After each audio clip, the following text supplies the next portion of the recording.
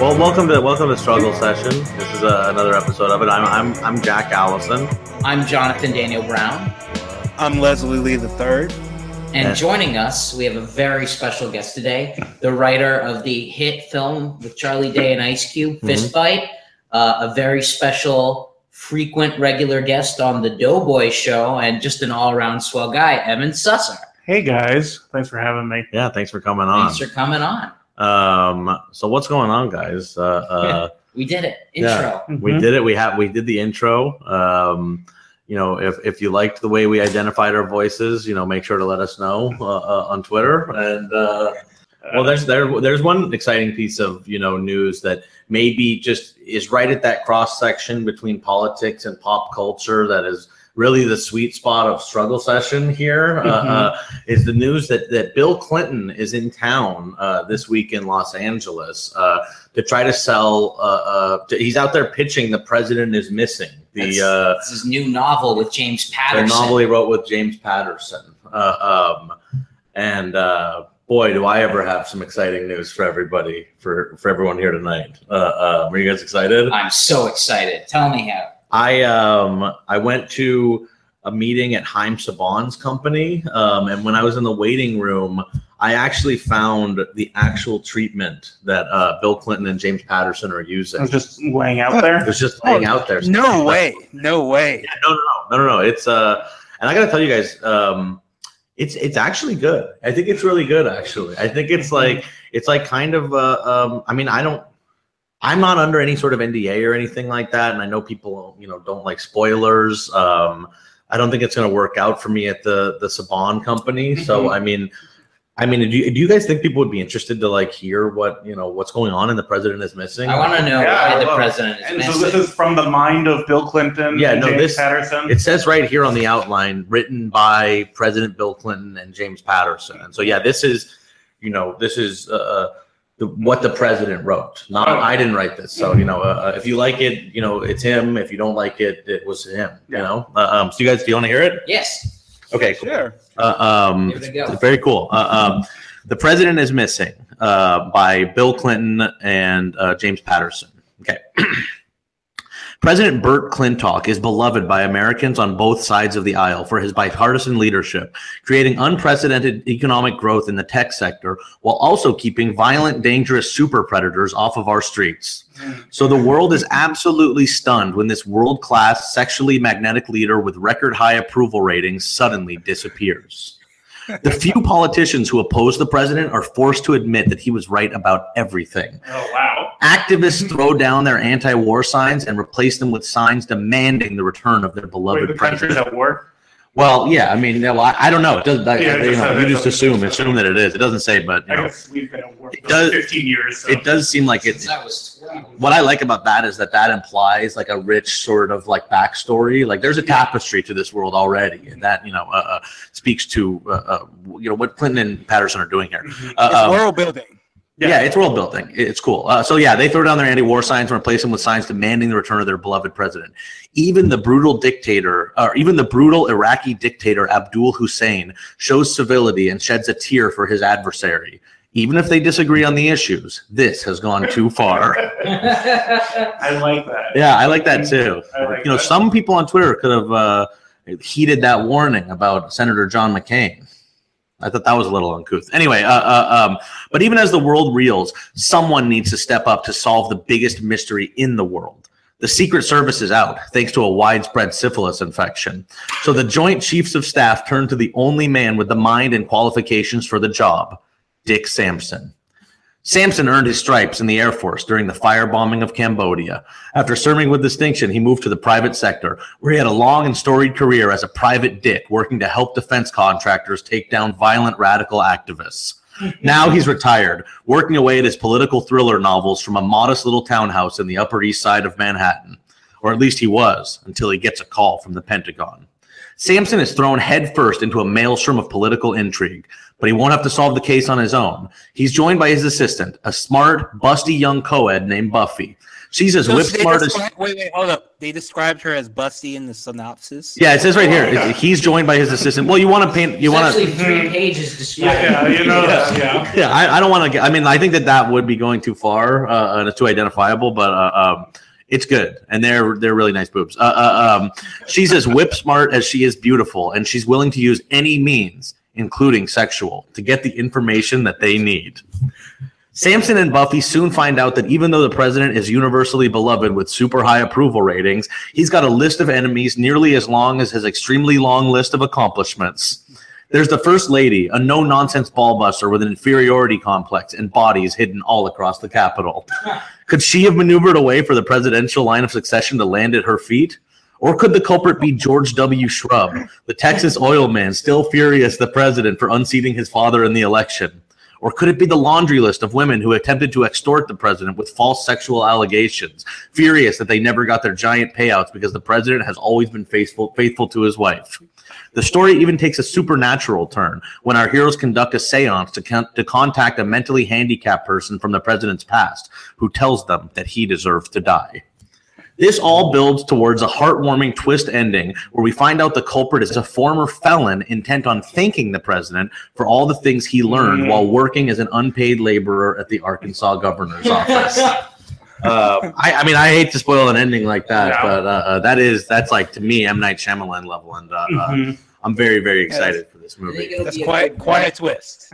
Yeah, I like what James Patterson does. I think that of all the supermarket novelists, you've got Dean Koontz. Mm-hmm. You've got James Patterson. Yep.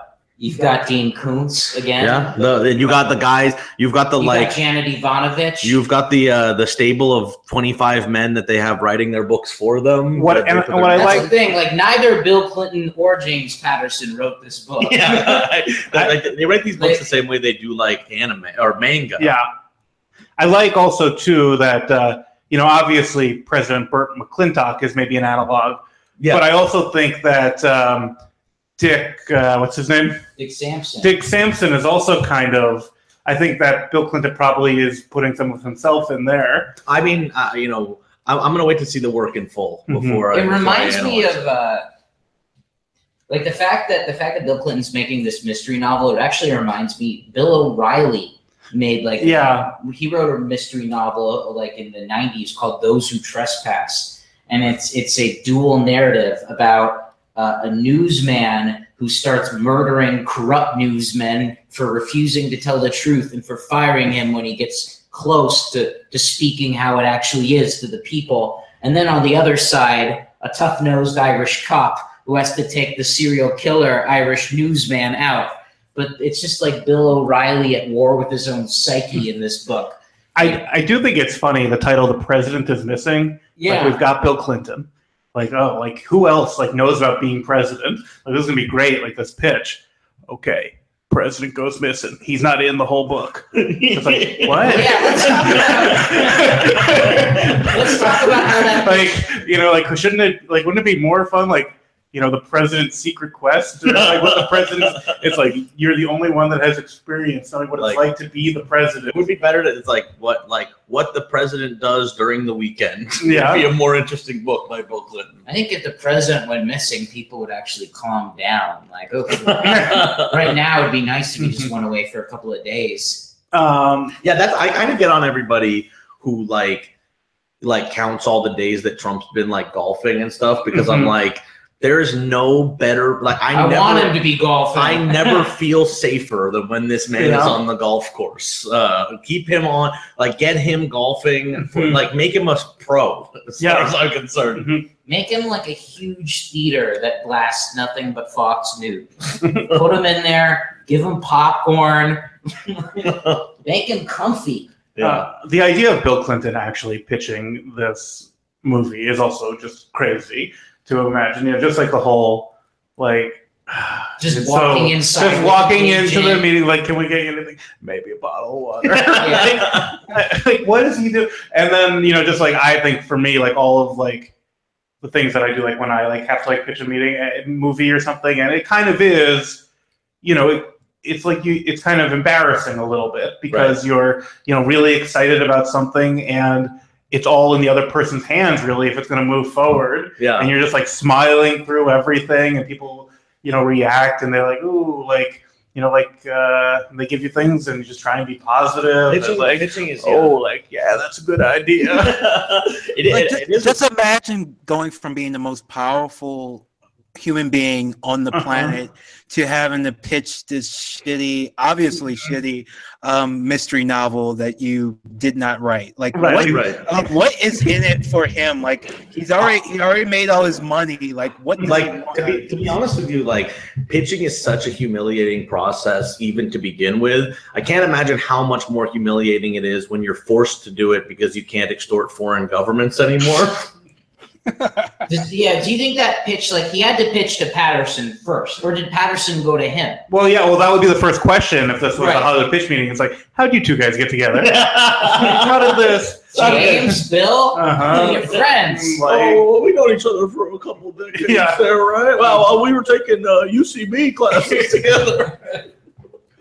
So, Evan, you're embroiled in the whole Hollywood studio system, right? Sure. Now. You're a Hollywood filmmaker. You had this is a crazy thing that you had. Having a Fist Fight come out in theaters is no small feat. Like, a movie actually that you wrote being released, that seems to me like that's the most impossible thing I could ever imagine in my life. Yeah, it's pretty crazy and surreal to like see like a big Hollywood like machine, and like when all the advertising and stuff starts happening.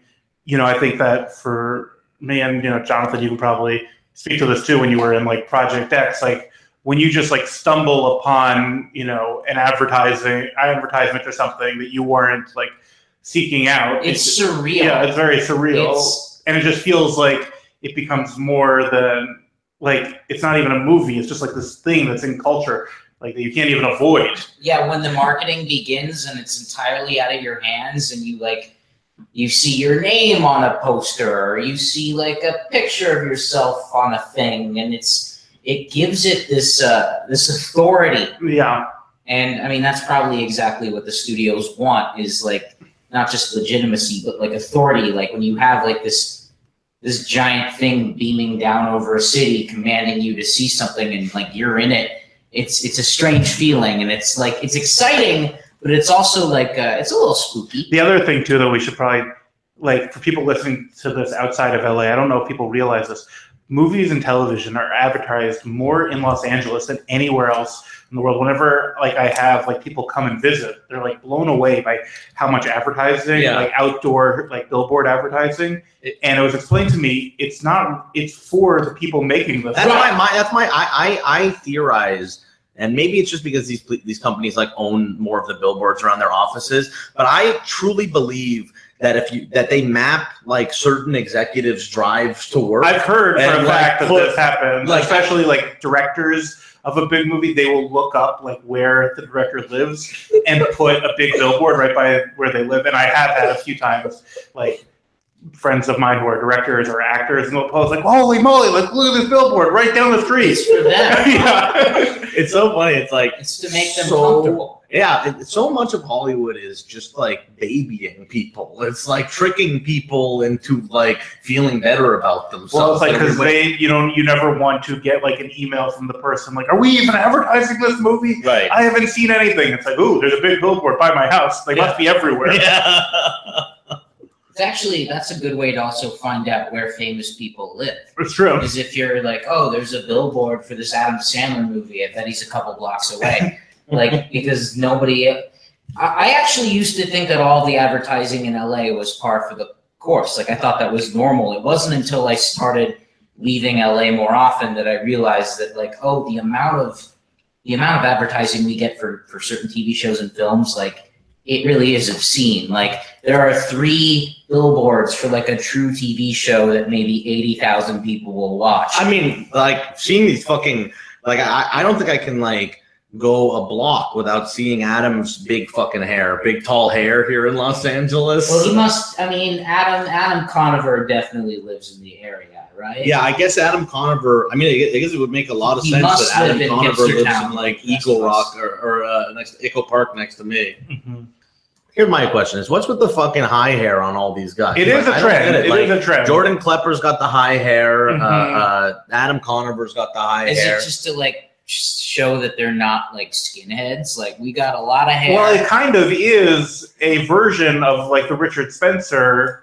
Yeah. Like, you know, it's just higher. Like there's like two the same kind of look. It's like the short on the sides. Like, yeah. But. So I got one of those cuts once, like a year ago, and then I didn't realize it. I walk out and the barber's like, "Oh yeah, you got a great Hitler Youth." I'm like, "That's the name of the fucking cut. Change it now." If I'm getting the Hitler Youth, like warn me before I'm walking out. Yeah, I mean, it's weird. Like, I feel like the barber who gave it to you said that? That's what the barber said, yeah. And I saw it start to come back, like, honestly, like, and maybe I'm wrong, but, like, Michael Pitt had one of those in Boardwalk Empire. Yeah. And then I started to see, like, it pop up more and more in magazines. Mm-hmm. And, like, the cut was in vogue until the rise of the alt-right. Like, there was this brief 2-year period. Had one, yeah, I've had one. And now I kind of do a much more subdued version. Yeah.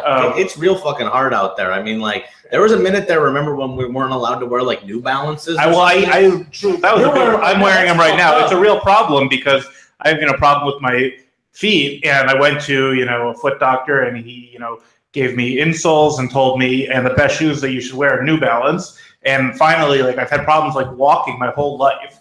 Finally, for, like, 2 months, like, walking well and my feet are not hurting. And then it comes out that you can't wear New Balances. Can't wear New Balances anymore. I mean, there's so much stuff to boycott these days. Yeah. I was talking to my parents, and they're like, "We got to get a lot of Kellogg cereal. They drop Breitbart. We got to get a bunch of cornflakes." It's so dumb. Like, it is the idea that we have individual capabilities to like change like the course of whatever with our spending power as individuals is such nonsense. To me, I think that it's another one of these examples of that we like have fully accepted that corporations are people. Like we've accepted that like Pepsi has an opinion on Pride Week. We've like accepted that like New Balance are Nazis. Like Chick-fil-A is homophobes and like the Chick-fil-A one, like that was like justifiable. Like they were actively homophobes, but like I think it's like shifted back far enough now to where like we just have avatarized these things that I don't. I think it doesn't get better when you have people have like these cutesy like Twitter conversations with like fucking Coca-Cola or Taco Bell or whatever. Like social media people make these companies actually seem like they're alive in a weird. Yeah, well, the Wendy's is one that people like. Yeah, they like that. They like says like funny things, but all of these things, like it's just like they're gonna get in trouble, or like someday they're gonna. I don't even enrage. I don't know. It's just weird to me. Like I don't think it's gonna be a problem for these companies. It's just weird to me that we have accepted that we're like, of course, like Wendy's is funny online. Like what the fuck? Yeah. Like the voice of Wendy's. Like that's man. I just love to log on and like crack up at what Wendy's is saying today. All right. What happens when, like, I don't know, Smart Water starts telling people to kill cops? Like, it's going to get... I mean, that would be like this. I've always wondered, like, celebrities, like, if some movie star, like, you see them melt down now and then or whatever, like, that's par for the course. But, like, if you actually saw, like, someone, like, I don't know, who had, like, over 100 million people, like someone like Justin Bieber, and it was like, all right, everybody, time to march on Washington. Like, would you have armies of teen girls? That's a good question. I don't know. To the Oval Office? I bet the Jake Paul and his brother could get him a whole bunch of kids to overthrow the government. Disney cut their ties with him. Makes him all the more powerful. He's going to be the president someday, boys. I want to jump back. Like you said something about like if these brands or these celebrities all like came out against something, would you see rallies? I saw a good Kurt Vonnegut quote about this.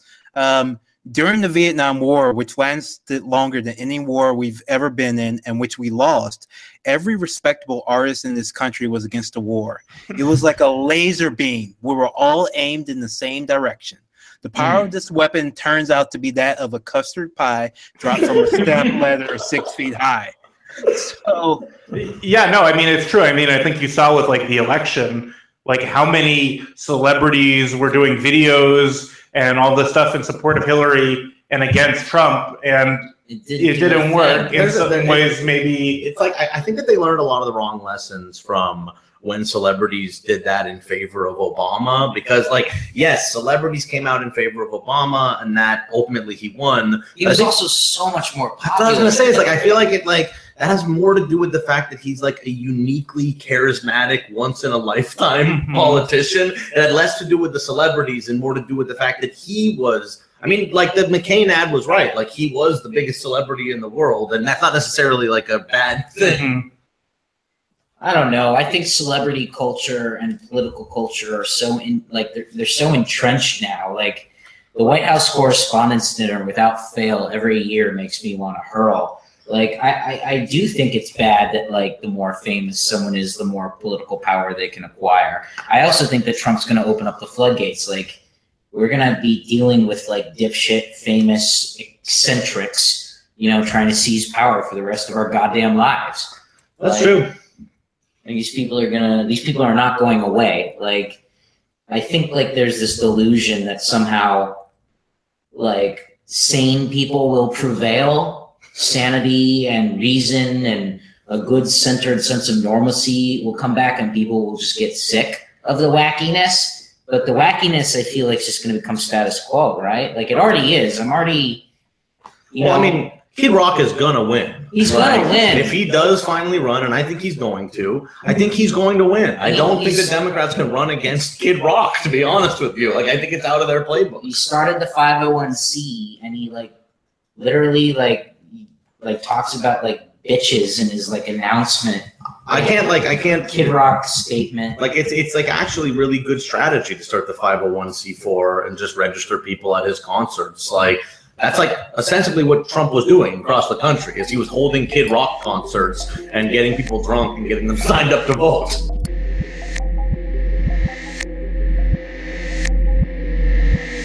Smoke from the Lucy drip, hold it like a crucifix. Blow from the nose, I'm a dragon to a nose. Got an average of being excellent, the median just don't. Like the ratio of heroin, the laxative of the soul. Authorities are spoken, the man of the pure devotion. Get magnetized to the ground while the falcons of murder closing. I chose to go guano, y'all know, kinda batshit. The bright lights of fuckery stuck in me automatic. A teabag of piranha tank, heart barely beating, a wild one. Swim like the wreck the after he's eating. We're holding a toaster oven that's plugged with a fork in it. Cause death by electrocution's like life in New York, in it. Should've been a dentist, mom said it. Pains the way to my craft expresses. Born in a little shop of horrors that I can't even afford to rent it. Where's the exit? Wanna talk shop, I can chop it up with X-Acto touch. What's the rush? Autograph skin flat, tag 'em up. I don't bragging up, you they back those suck. How you new to the help without the milieu? Kinda like, fuck is you? I'm a little back spot on the sound of lies, and I'm not too high to say I'm the truth. I line the booth to cast blood like a pavement. Nathan sacred, I'll make some playpen. Drew run a bitch, make the name stick. Not for sale, but I'm taking payment. Lie, cheat, steal.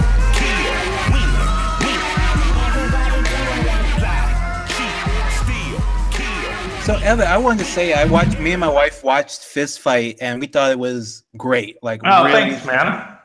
Yeah, I'm not a big comedy movie fan. I much prefer TV shows, but I gave this one a chance because Charlie Day is in it and I love It's Always Sunny in Philadelphia. But it was one of the few comedy movies I recall seeing that didn't have an issue where they were trying to, save the daycare or save the volleyball gym. But actually, it did kind of have that story in there. But yeah, we tried to do that in kind of a sneaky way, and not have it be explicit. We're actually using this fight to raise money. I mean, I think that always when you do a big Hollywood movie like this, you have to make compromises along the way, but. I think we were trying to go for something where, the fight, becomes like a moment, like a tipping point, and people kind of recognize change. But yes, without it being corny and cheesy. And mostly we could have just the fun of the movie.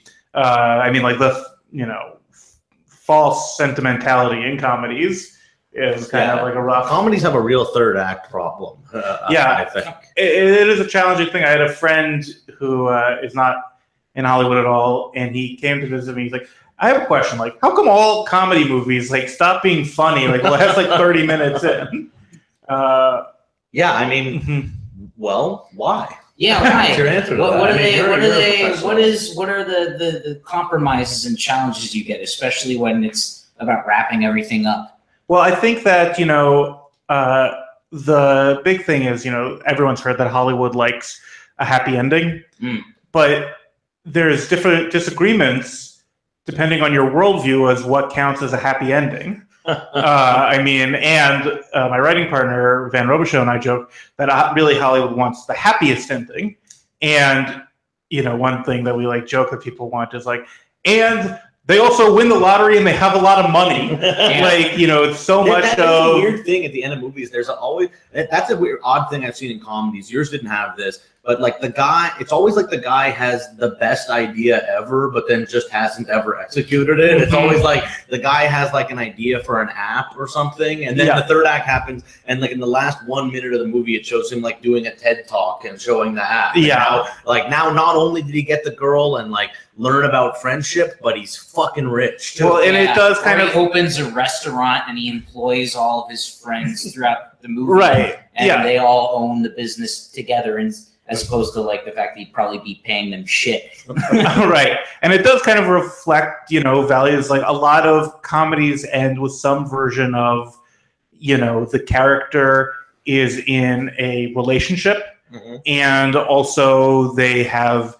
a career that makes them money versus, in the 70s, movies like Animal House or Caddyshack, their endings are more anarchy, and that's the happy ending. Yeah. And that is a really tough thing. How do you bring that back? That's a tough thing to get people excited about. Project X is interesting because that is really anarchy for most of the movie, and it kind of ends not with it's a little bit of an adjustment. Right. They were trying to subvert at the end they put the house back together right as the parents get home thing that's in every teen sex party movie. And I was actually no, we're gonna burn the house down this time. What was really surprising to me, and especially as an excited 22-year-old to have this movie come out 5 years ago, was all of the criticism from the critics about the lack of respect for property, as if that was not the whole fucking point of the movie. They were really upset about that, and to me that was part of what was fun, is that it was explicitly regressive when it came to giving it's a regressive film, but that's not a bad thing. That's portrayal and endorsement. I feel people are having a hard time distinguishing the two, especially as TV eats up more and more of our world. Yeah, that was with Fist Fight 2. We had the criticism this school seems like an unpleasant school to be at, and it's well, yeah, that's kind of part of the point. Every school I ever went to was unpleasant to be at. And so that kind of is an interesting. What do you think? Why do you think? All of us, I guess. Why has there been this shift from sort of the anarchist comedy to the, I guess capitalist comedy? You know what I mean? Even if you look at all of them, if you look at Animal House or what about Bob? There was a Caddyshack also. There used to be this thing of an uptight guy shows up, a freewheeling guy gets in his head until the uptight guy goes insane or dies. Right. That's the old way in comedies. There is even a movie like Ted, which is an outrageous, raunchy comedy. At the end, it's you got to put away Ted and you got to be an adult. You got to be an adult. There's a lot of movies. I don't like that. That was another issue. It's very conservative. They're these movies always have this kind of this moral of you gotta grow up and stop smoking weed, and I'm that's not the fuck I came to see a comedy for. I got high in the parking lot before I came in here, and by the end of this movie, you're being wagging your finger at me and being you better stop. It's a very Apatowian thing. He's a very socially conservative guy, and I do think that reflects. Yeah, and I think that style of comedy. I think also too, though it's one of these things where when one person does it, that's maybe an artistic choice, and so to just give credit to Apatow and Seth Rogen, they they were doing that like, Sure.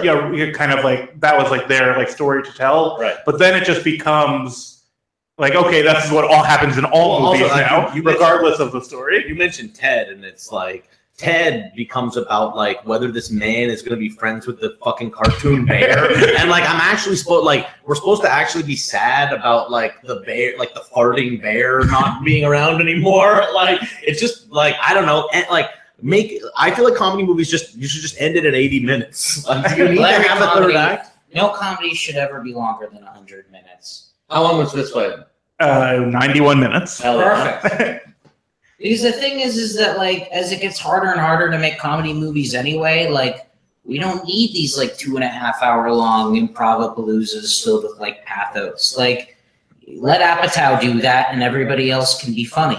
Well, it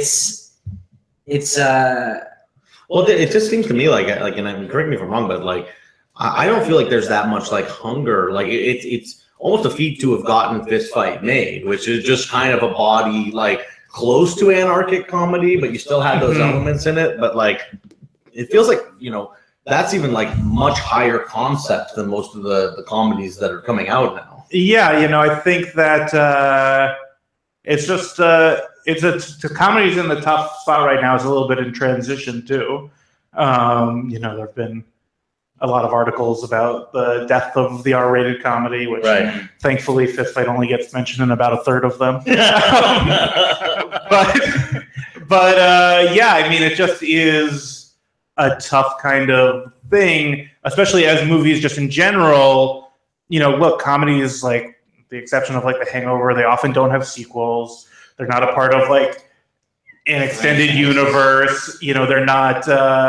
They, especially R-rated comedies, they can't appeal to literally everyone. Yeah. And actually, all comedies in general can't appeal to everyone. They, humor is more individualized, and whereas movies in general, like, everyone is supposed to go see Star Wars. Right. Like they've taken steps. Legitimately, everyone on the planet. Yeah. Like there are people who have never seen a movie before that they're targeting with Star Wars. I remember I had Star Wars oranges in December. I went to the grocery store, and the oranges were Star Wars. I mean, they were still oranges, but they just said Star Wars on them. Like, it was so unavoidable. It's always unavoidable when a Star Wars movie comes out. Like, I wonder if, like, my friend was telling me about how he went to, like, Romania on some trip once, and he passed by this village that was like completely decrepit, but like the one thing that stood out was like a giant billboard of Charlie Sheen in this impoverished, nearly empty, like husk of a shtetl. I was thinking about how every time a Star Wars movie comes out, they close down Hollywood Boulevard and have like a red carpet or bring out an X-Wing or something like that. And now that they're going to come out every December, that's like Santa's Village. Like, we can expect an X-Wing to be on Hollywood Boulevard the same as we can expect jolly old Santa to be at the Grove. Hollywood Boulevard there are two Hollywood Boulevards. There's the closed Hollywood Boulevard, where it's just filled with security guards and people in $3,000 dresses walking to premieres. And then there's every other day on Hollywood Boulevard, which is there's Dave and Buster's and homeless people. I mean, everywhere. Hollywood Boulevard is like as stark an indicator of like the disparity in Hollywood as you can find. Right. Yeah, it really is crazy. And Jack, I know you used to be on Hollywood Boulevard every day when you were working at Kimmel, which I think would drive me insane. It's a fucked up place. Like, it is like, it's like scary to begin with. And then, it's like really depressing. It's a very depressing place to be. And it's even heightened more by the fact that, like, normally if I go downtown, it's obviously very depressing to see like all the suffering and homelessness going on down there. But on Hollywood Boulevard, they also dress up like the fucking superhero characters. Yeah, I think now there is a documentary, so people know this more, but I did not know this when I moved to Hollywood. I kind of thought, coming from it from an outside perspective, you kind of know about the superheroes dressed up on Hollywood Boulevard, and I thought that was kind of like going to Disneyland or something. Yeah. But when you get there, it's not. No, it's mostly either people who are homeless or like very, very severely addicted to drugs, or not doing well. Yeah. And very, and some people have good costumes, but a lot of people, the costumes aren't even that good. And it's like a very uncomfortable. It's a really weird place. And like, and when we worked at Kimmel, there was a time when like something happened with Superman, like he got in a fight or something like that. So we had to kind of pass the hat around the office. So and we gave Superman like $200 because he was had got himself in trouble or something like that. But the craziest thing about it is that it's like, not only is it, there's all these homeless people and drug addicts like dressed up as superheroes and trying to like panhandle for money from tourists, but they also kick them all off the street like once a week, so that actual real celebrities can walk literally on like the same ground that these people were walking on, and go into the Man Chinese and see Zoolander 2 or something like that. Like, sorry, Superman, Henry Cavill's coming. You gotta get the fuck out of here. Yeah, why don't you fucking hit the road? And also this is also where like the Oscars are held. So it's like there are people, these are people like scrounging to get like a $1 bill for taking a picture of them dressed as Spider-Man or whatever.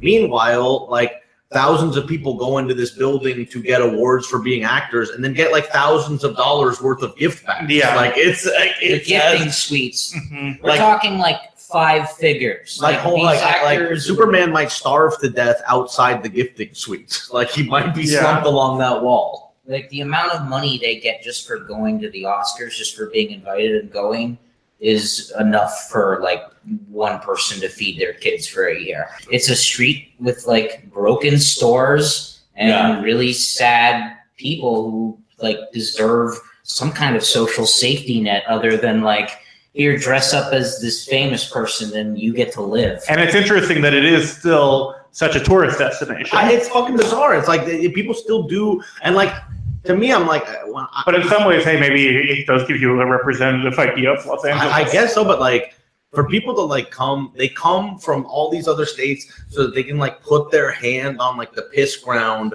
to take a picture next to a star that says the Muppets.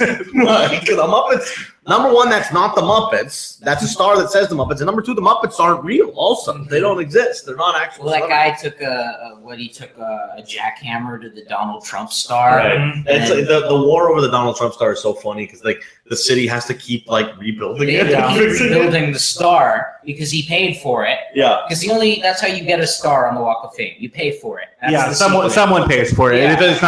It's not always the person themselves. Like often, like a movie promoting get a star, and we're a sanctuary city for Donald Trump's star, but not for anybody, people sleeping on it. Yeah. Leslie, have you ever been out here? Have you ever been to LA?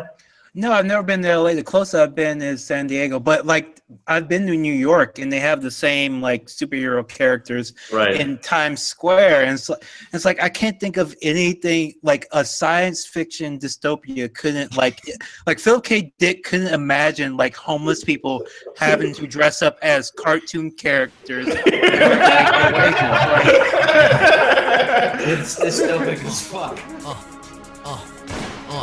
I said, warrior filled with metal gears, walking the size of a metal gear. Refer to me as right and fiddler after the blade and view my metal gear. Slick as a great fox with the telekinetic ability of a psycho mantis with the moves of an ocelot. I'ma show the whole world what my plan is. Domination, that's day by day in a Metal Gear Rex or a Metal Gear Ray. Launching a rocket, predicting your moves, plug into a whole new socket. Why? Cause I'm watching on top of your arms while reading the data on your memory card. You never is hard, I'm sided like Pliskin where I'm in my mission. Sent from the distance, a lyrical depiction of greatness. A son of liberty with guns to the patriots on a substance where I need water or I'll trip. I don't want to be a peace walker, king cobra, snake eater. When I start rising, I blaze speakers. To the data 6 is a massive name, making rappers go ghost, bringing phantoms pain. I'm master swordsman that you can't handle, solid shizzy with liquid damn, but you spit sick gamble, lose your profits. You'll be crying wolf with no way to stop it. I'm a big boss, turning artist purple, bringing all the sorrow, best call the colonel. Raw for sure, yo, you ain't on my level. That's why you possess your woman like.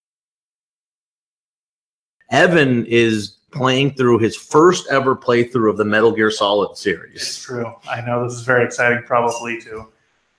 10%, 50. I don't know. What's the percentage do you think of people listening that would be interested in that? 100% of the people interested in Metal Gear Solid. I guarantee it. So I just beat, and I also, and Jack can speak to this, I'm not good at video games. No. And I've probably only beaten like for video games in my life before this, but I believe you played like GTA and then every NBA 2K game. Yeah, those you can't really beat. So like NBA 2K games, I've played GTA and like the South Park game, Stick of Truth, and maybe one or two other ones that I've beaten in my like Mario 64. Okay. But I just, I'd heard a lot about Metal Gear Solid from our, so I just have committed to doing it. So I beat one, which was a whole ordeal to get it set up to figure out a way to play it, which I loved and it was great. And now I'm right in 2, where I just ended the tanker mission. So this is a big moment. Right? Yeah. What you're experiencing right now is actually probably one of the things that changed my life. Actually changed me as a boy. Really I think I was in 7th grade when Metal Gear Solid 2 came out, and playing Metal Gear Solid 2 and then visiting the White House are the two things maybe that most changed my mind about the way I see the world. So tell us, how are you feeling right now? Meet the tanker mission, Art. So all of a sudden now I'm not. You're not Snake anymore. Which is so funny because, on the one hand, I feel like my initial reaction was well, first I was confused when it happened, because you're wearing a mask at first, and so I'm like, oh, my voice kind of sounds different, and then they're like, okay, Jack. I'm like, why do they call me Jack? You'll have to go by Radon now. I'm like, what's happening?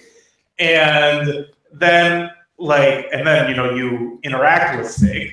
And then it's oh man, and I kind of also feel wait a minute, it's weird to have a disconnect because I feel with Snake it very much is the analog for you. You can you want to, you're not that cool, but you kind of feel but the Raiden guy, especially by comparison to Snake, is less cool. Yeah. But it seems like an intentional decision.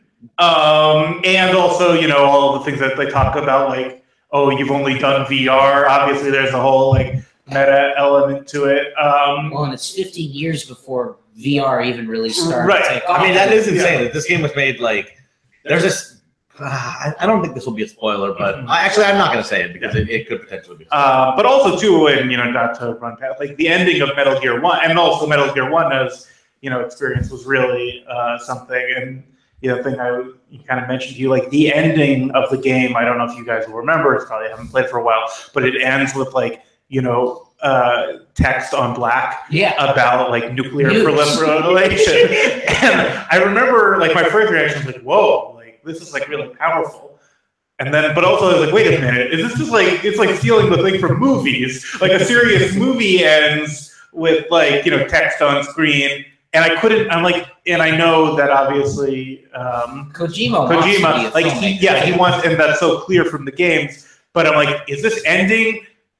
Is this him actually making a statement about nukes, or is he trying to make a statement about how video games are as much of an art form as movies? I think that, as with many things you'll find with Hideo Kojima, it's both. Yeah. I think it's both just doing it because it's aesthetically what he wants it to look like, but then also kind of because it's silly, but then also because it's meaningful. Yeah, no, and there's ideas he wants to express about the world. I'll go on record saying that, you're only 1.25 games into it at this point, but I'll go on record saying that I think that what Hideo Kojima has done with the Metal Gear Solid series are the greatest artistic works of my lifetime. That's interesting.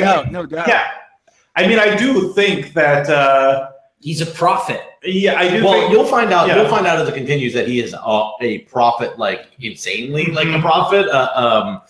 And I honestly think that we should have you back on. Maybe not for a full, thing. Yeah. We covered a lot of stuff here, and it might be tiresome for the listeners. But we should. I want to check in with you, as you keep going through your Metal Gear journey, because we caught you at a very good time right now. This is a very interesting point in your Metal Gear journey, but it's only going to get more interesting from here. Right. Well, yeah. I mean, I think that what's interesting, about it, and also comparing it to film is video games, especially when these are being made, is still such a newer art form and medium. So there's more, I think, experimentation that can be allowed without people, because people don't know, like, oh, like this is not allowed. This is not allowed. This is not what people want. Yeah. Wait till you get to the end of Metal Gear Solid 2. You're gonna see. Yeah, for real. I mean, even like the cutscenes and like the philosophy behind them and how they like go on very long. Yeah. And also have like no rhyme or reason. Like that is something that strikes me like as quote unquote wrong. Yes. But also is very interesting. I think it's entertaining. There are things that are done in the Metal Gear games, and this is part of what makes them so great, is that like because they break the rules and because it shouldn't work, but like it is the closest we've ever gotten to like auteur theory as applied to video games. Right. And that's not just because he's trying to make it like a movie. It's because he's trying to make it like a video game that's like a movie. I think that there are other games like I would even maybe say Uncharted, even though I like that game a lot and that game series a lot, it's maybe like trying, and I'd also say The Last of Us is like trying so much to be a movie that it sometimes forgets that it also wants to be a video game. Yeah, what Kojima does differently is that he knows that gameplay is necessary to advance the story. I feel like you can, he'll throw an hour-long cutscene, and then all of a sudden he'll make you like, use some crazy, like they'll make some missile maze where you gotta like send a missile around corners. And it's also like, it's like gotta spy and use like a sound device. Like there's also like, it's like long treatises about like nuclear proliferation that are followed by like, you need to press the square key. Yes, I love that about how like, so what you're gonna want to do to save your game data. You like Castlevania, don't you? Yeah. I actually haven't seen the Castlevania cartoon yet. I'm going to watch it, but I don't know why. I'm going to watch it. But Evan, it's really good. It's actually really good. Like it's like a original story. It's kind of like a prequel to Castlevania 3, but like for a 4-episode anime, it's pretty dope. Like the animation is even good. It's kind of like Game of Thrones or something, right? Like it's kind of trying to be like that kind of, am I wrong about that, Leslie? No, it's not really Game of Thrones-ish. It's like fairly like mainline anime, but it's applied to like Castlevania, which is set in, not quite medieval times, but, pre-Renaissance times, feudal times. I think that's the only reason that anybody would compare it to that, because they're fucking lazy and think everything. That would explain the Kotaku article that I saw making that comparison. So you should always never read Kotaku, never read Polygon. They're both bad. Gamergate was totally 100% right about everything. There's another cut point. we love Milo Yiannopoulos here. But going back to Metal Gear Solid 1, like, I'm interested in what you thought, but I played Metal Gear Solid a ton when it first came out. But like when I went back, I'm replaying through the series too, and when I went back to Metal Gear Solid 1, I was kind of shocked by like how good it still looks. Like I play a lot of old games, emulation and stuff like that, but and sometimes it's a real struggle to get through them because they don't really look good. Age. Yeah, especially when you go from the 2D to 3D era, like the stuff in between is like can be really bad. But like Metal Gear Solid PS1, I feel like is like, especially PS1 can be some of like the ugliest games ever. Like Cyclone filter. Oof. Yeah. But MGS1, like it really, really looks good and plays excellently. Like the gameplay is so tight and so perfect. Like a lot of games that come out now do not feel as good to play or has as good controls. As someone who's not a gamer, what did you think starting with that game? That's 15? Yeah, I was very impressed by the visual element of it, because I think what it was is, and this is something that can apply to movies or anything, is it had visual style and visual, like thought put into it. If maybe the graphics weren't there yet. And, it kind of like, in some ways too, it's like in your imagination, you fill it out more. So like, it was honestly a big jump when I played 2 and the graphics are much, much better. And then it's like, oh, like this is really what Snake looks like. It's like you see him much more clearly. Yeah. But in my mind, it's like visually done in like an engaging enough way, and the game plays well enough that honestly, like it did not.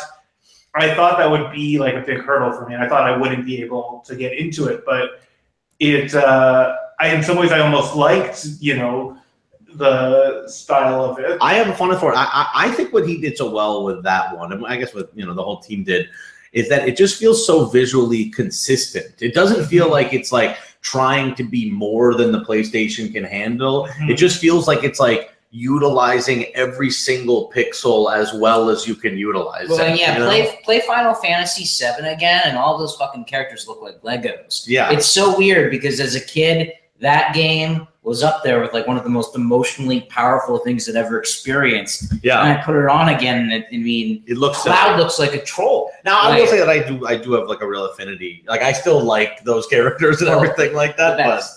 But I don't know. Advent Children stunk though. I will fight anybody who liked that.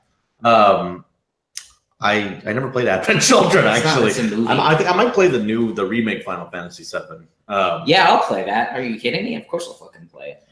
But yeah, no, I mean, it's the same thing, though, with, like, movies now. Like, they can all be, like, the action sequences can all be done in, like, previs and all that kind of stuff. And they can, like, look, in some ways, like, really cool. But also, they're kind of nothing. And if you go back and look at an older movie that maybe, look, if you watch, like, the original Star Wars, like, in some ways, like, the, visual effects are bad. But also, like, the storytelling and the way that they kind of work around, right? Like, the visual effects, like, in some ways makes it like better. Like, now it's like...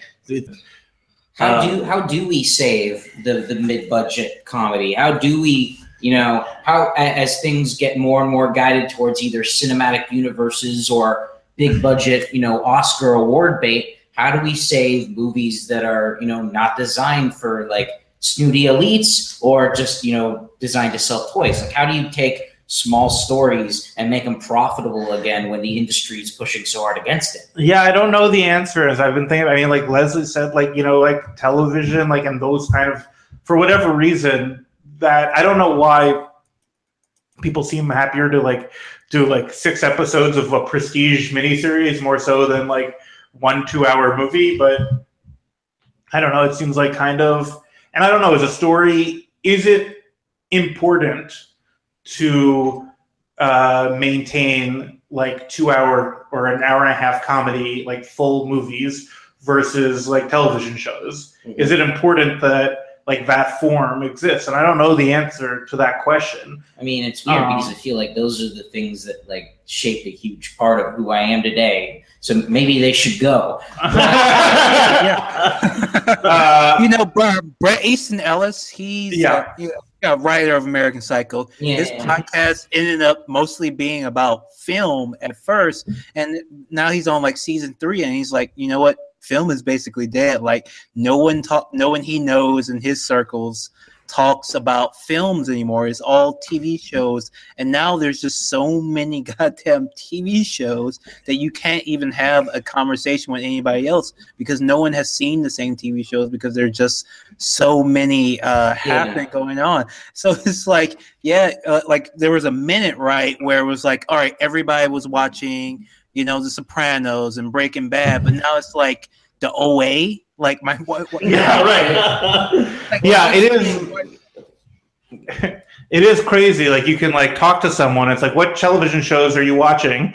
And then like they can say 7 shows, and you'd be like, I've never even heard of those shows. And they're like, what are you watching? And you can name 10 shows, and they maybe haven't even like seen any of them. Yeah.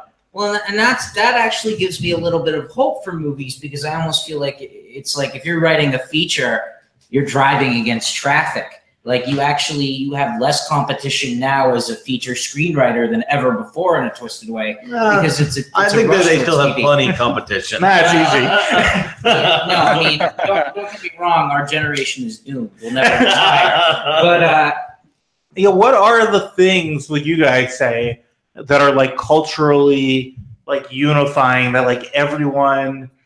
I mean, it just video is like games. I mean, video games do a better job than Hollywood right now, for sure. And it's a fucked up thing. I guess I feel like I'm in the wrong industry sometimes saying that. It is weird that, like, yeah, video games are like more people from all different types of walks of life will like play one video game and like be able to talk about a video game. Mm-hmm. Video games, and we're going to cover this on a future episode, are the world's greatest art form. It's hard to disagree, honestly, right now.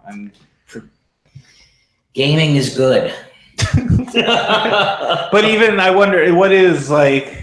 I mean, there's still large portions of the population that don't like play video games. Like They're all old though. Yeah, well, right. Well, exactly. Yeah, but is it possible? Yeah, no. But I was having the same argument with my girlfriend because she said there is not one single person on this earth who has never watched a movie or TV show.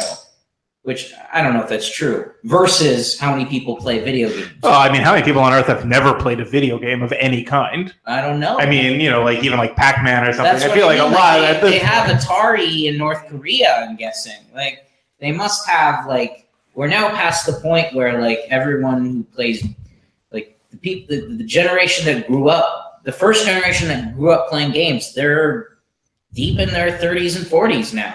Like it's not really a thing for kids like it was kind of sold forever. Maybe movies will just die out as people, you know, stop leaving the house altogether. I think that these things might be correlating as like millennials don't fuck, people don't leave the house. I fuck all the time.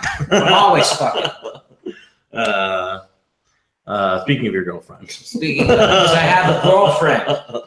Well, what else? I mean, I feel like we're like getting close to wrapping up here. Yeah, I think. Do you have anything you want to plug?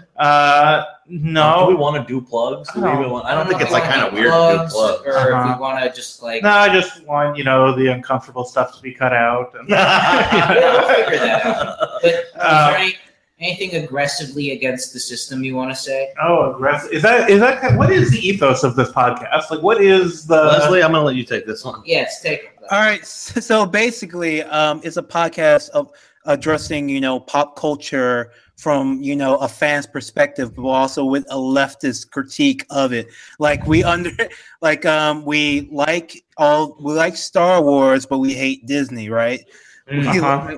We like video games, but we hate the corporations that are in complete control of the industry. So basically, but we don't like the sort of neoliberal style of critiquing like individual movies and things as just being problematic, right? We want to look at like the bigger picture of it. Like we understand that we exist in a capitalistic society, which is patriarchal, sexist, transphobic, homophobic, etc., and all the culture that we consume will have these elements in it.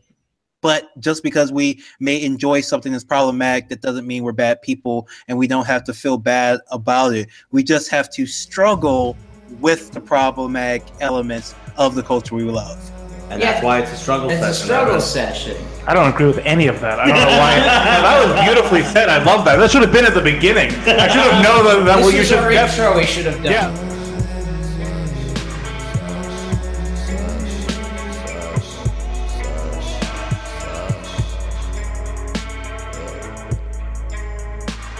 This episode is brought to you by Stamps.com. Look, I know you hate going to the post office. You hate going to anywhere that's public service workers. It's pathetic. You feel like a loser. I mean, ideally, all of our public institutions could be destroyed and they could all be privatized and you'd never have to go to the post office again. So that's why there's Stamps.com. Hopefully, we'll have DMV.com. We'll have trash... servicepickup.com. Every public institution will be destroyed and under the Stamps.com umbrella. Sign up for Stamps.com and get a free scale. Like what you hear? Want to hear more? Check us out at patreon.com/struggle session or sesh.plus or strugglesession.substack.com for all our public episodes, commercial free, as well as hundreds of bonus episodes. Thank you to all our listeners for holding us down 5 years strong.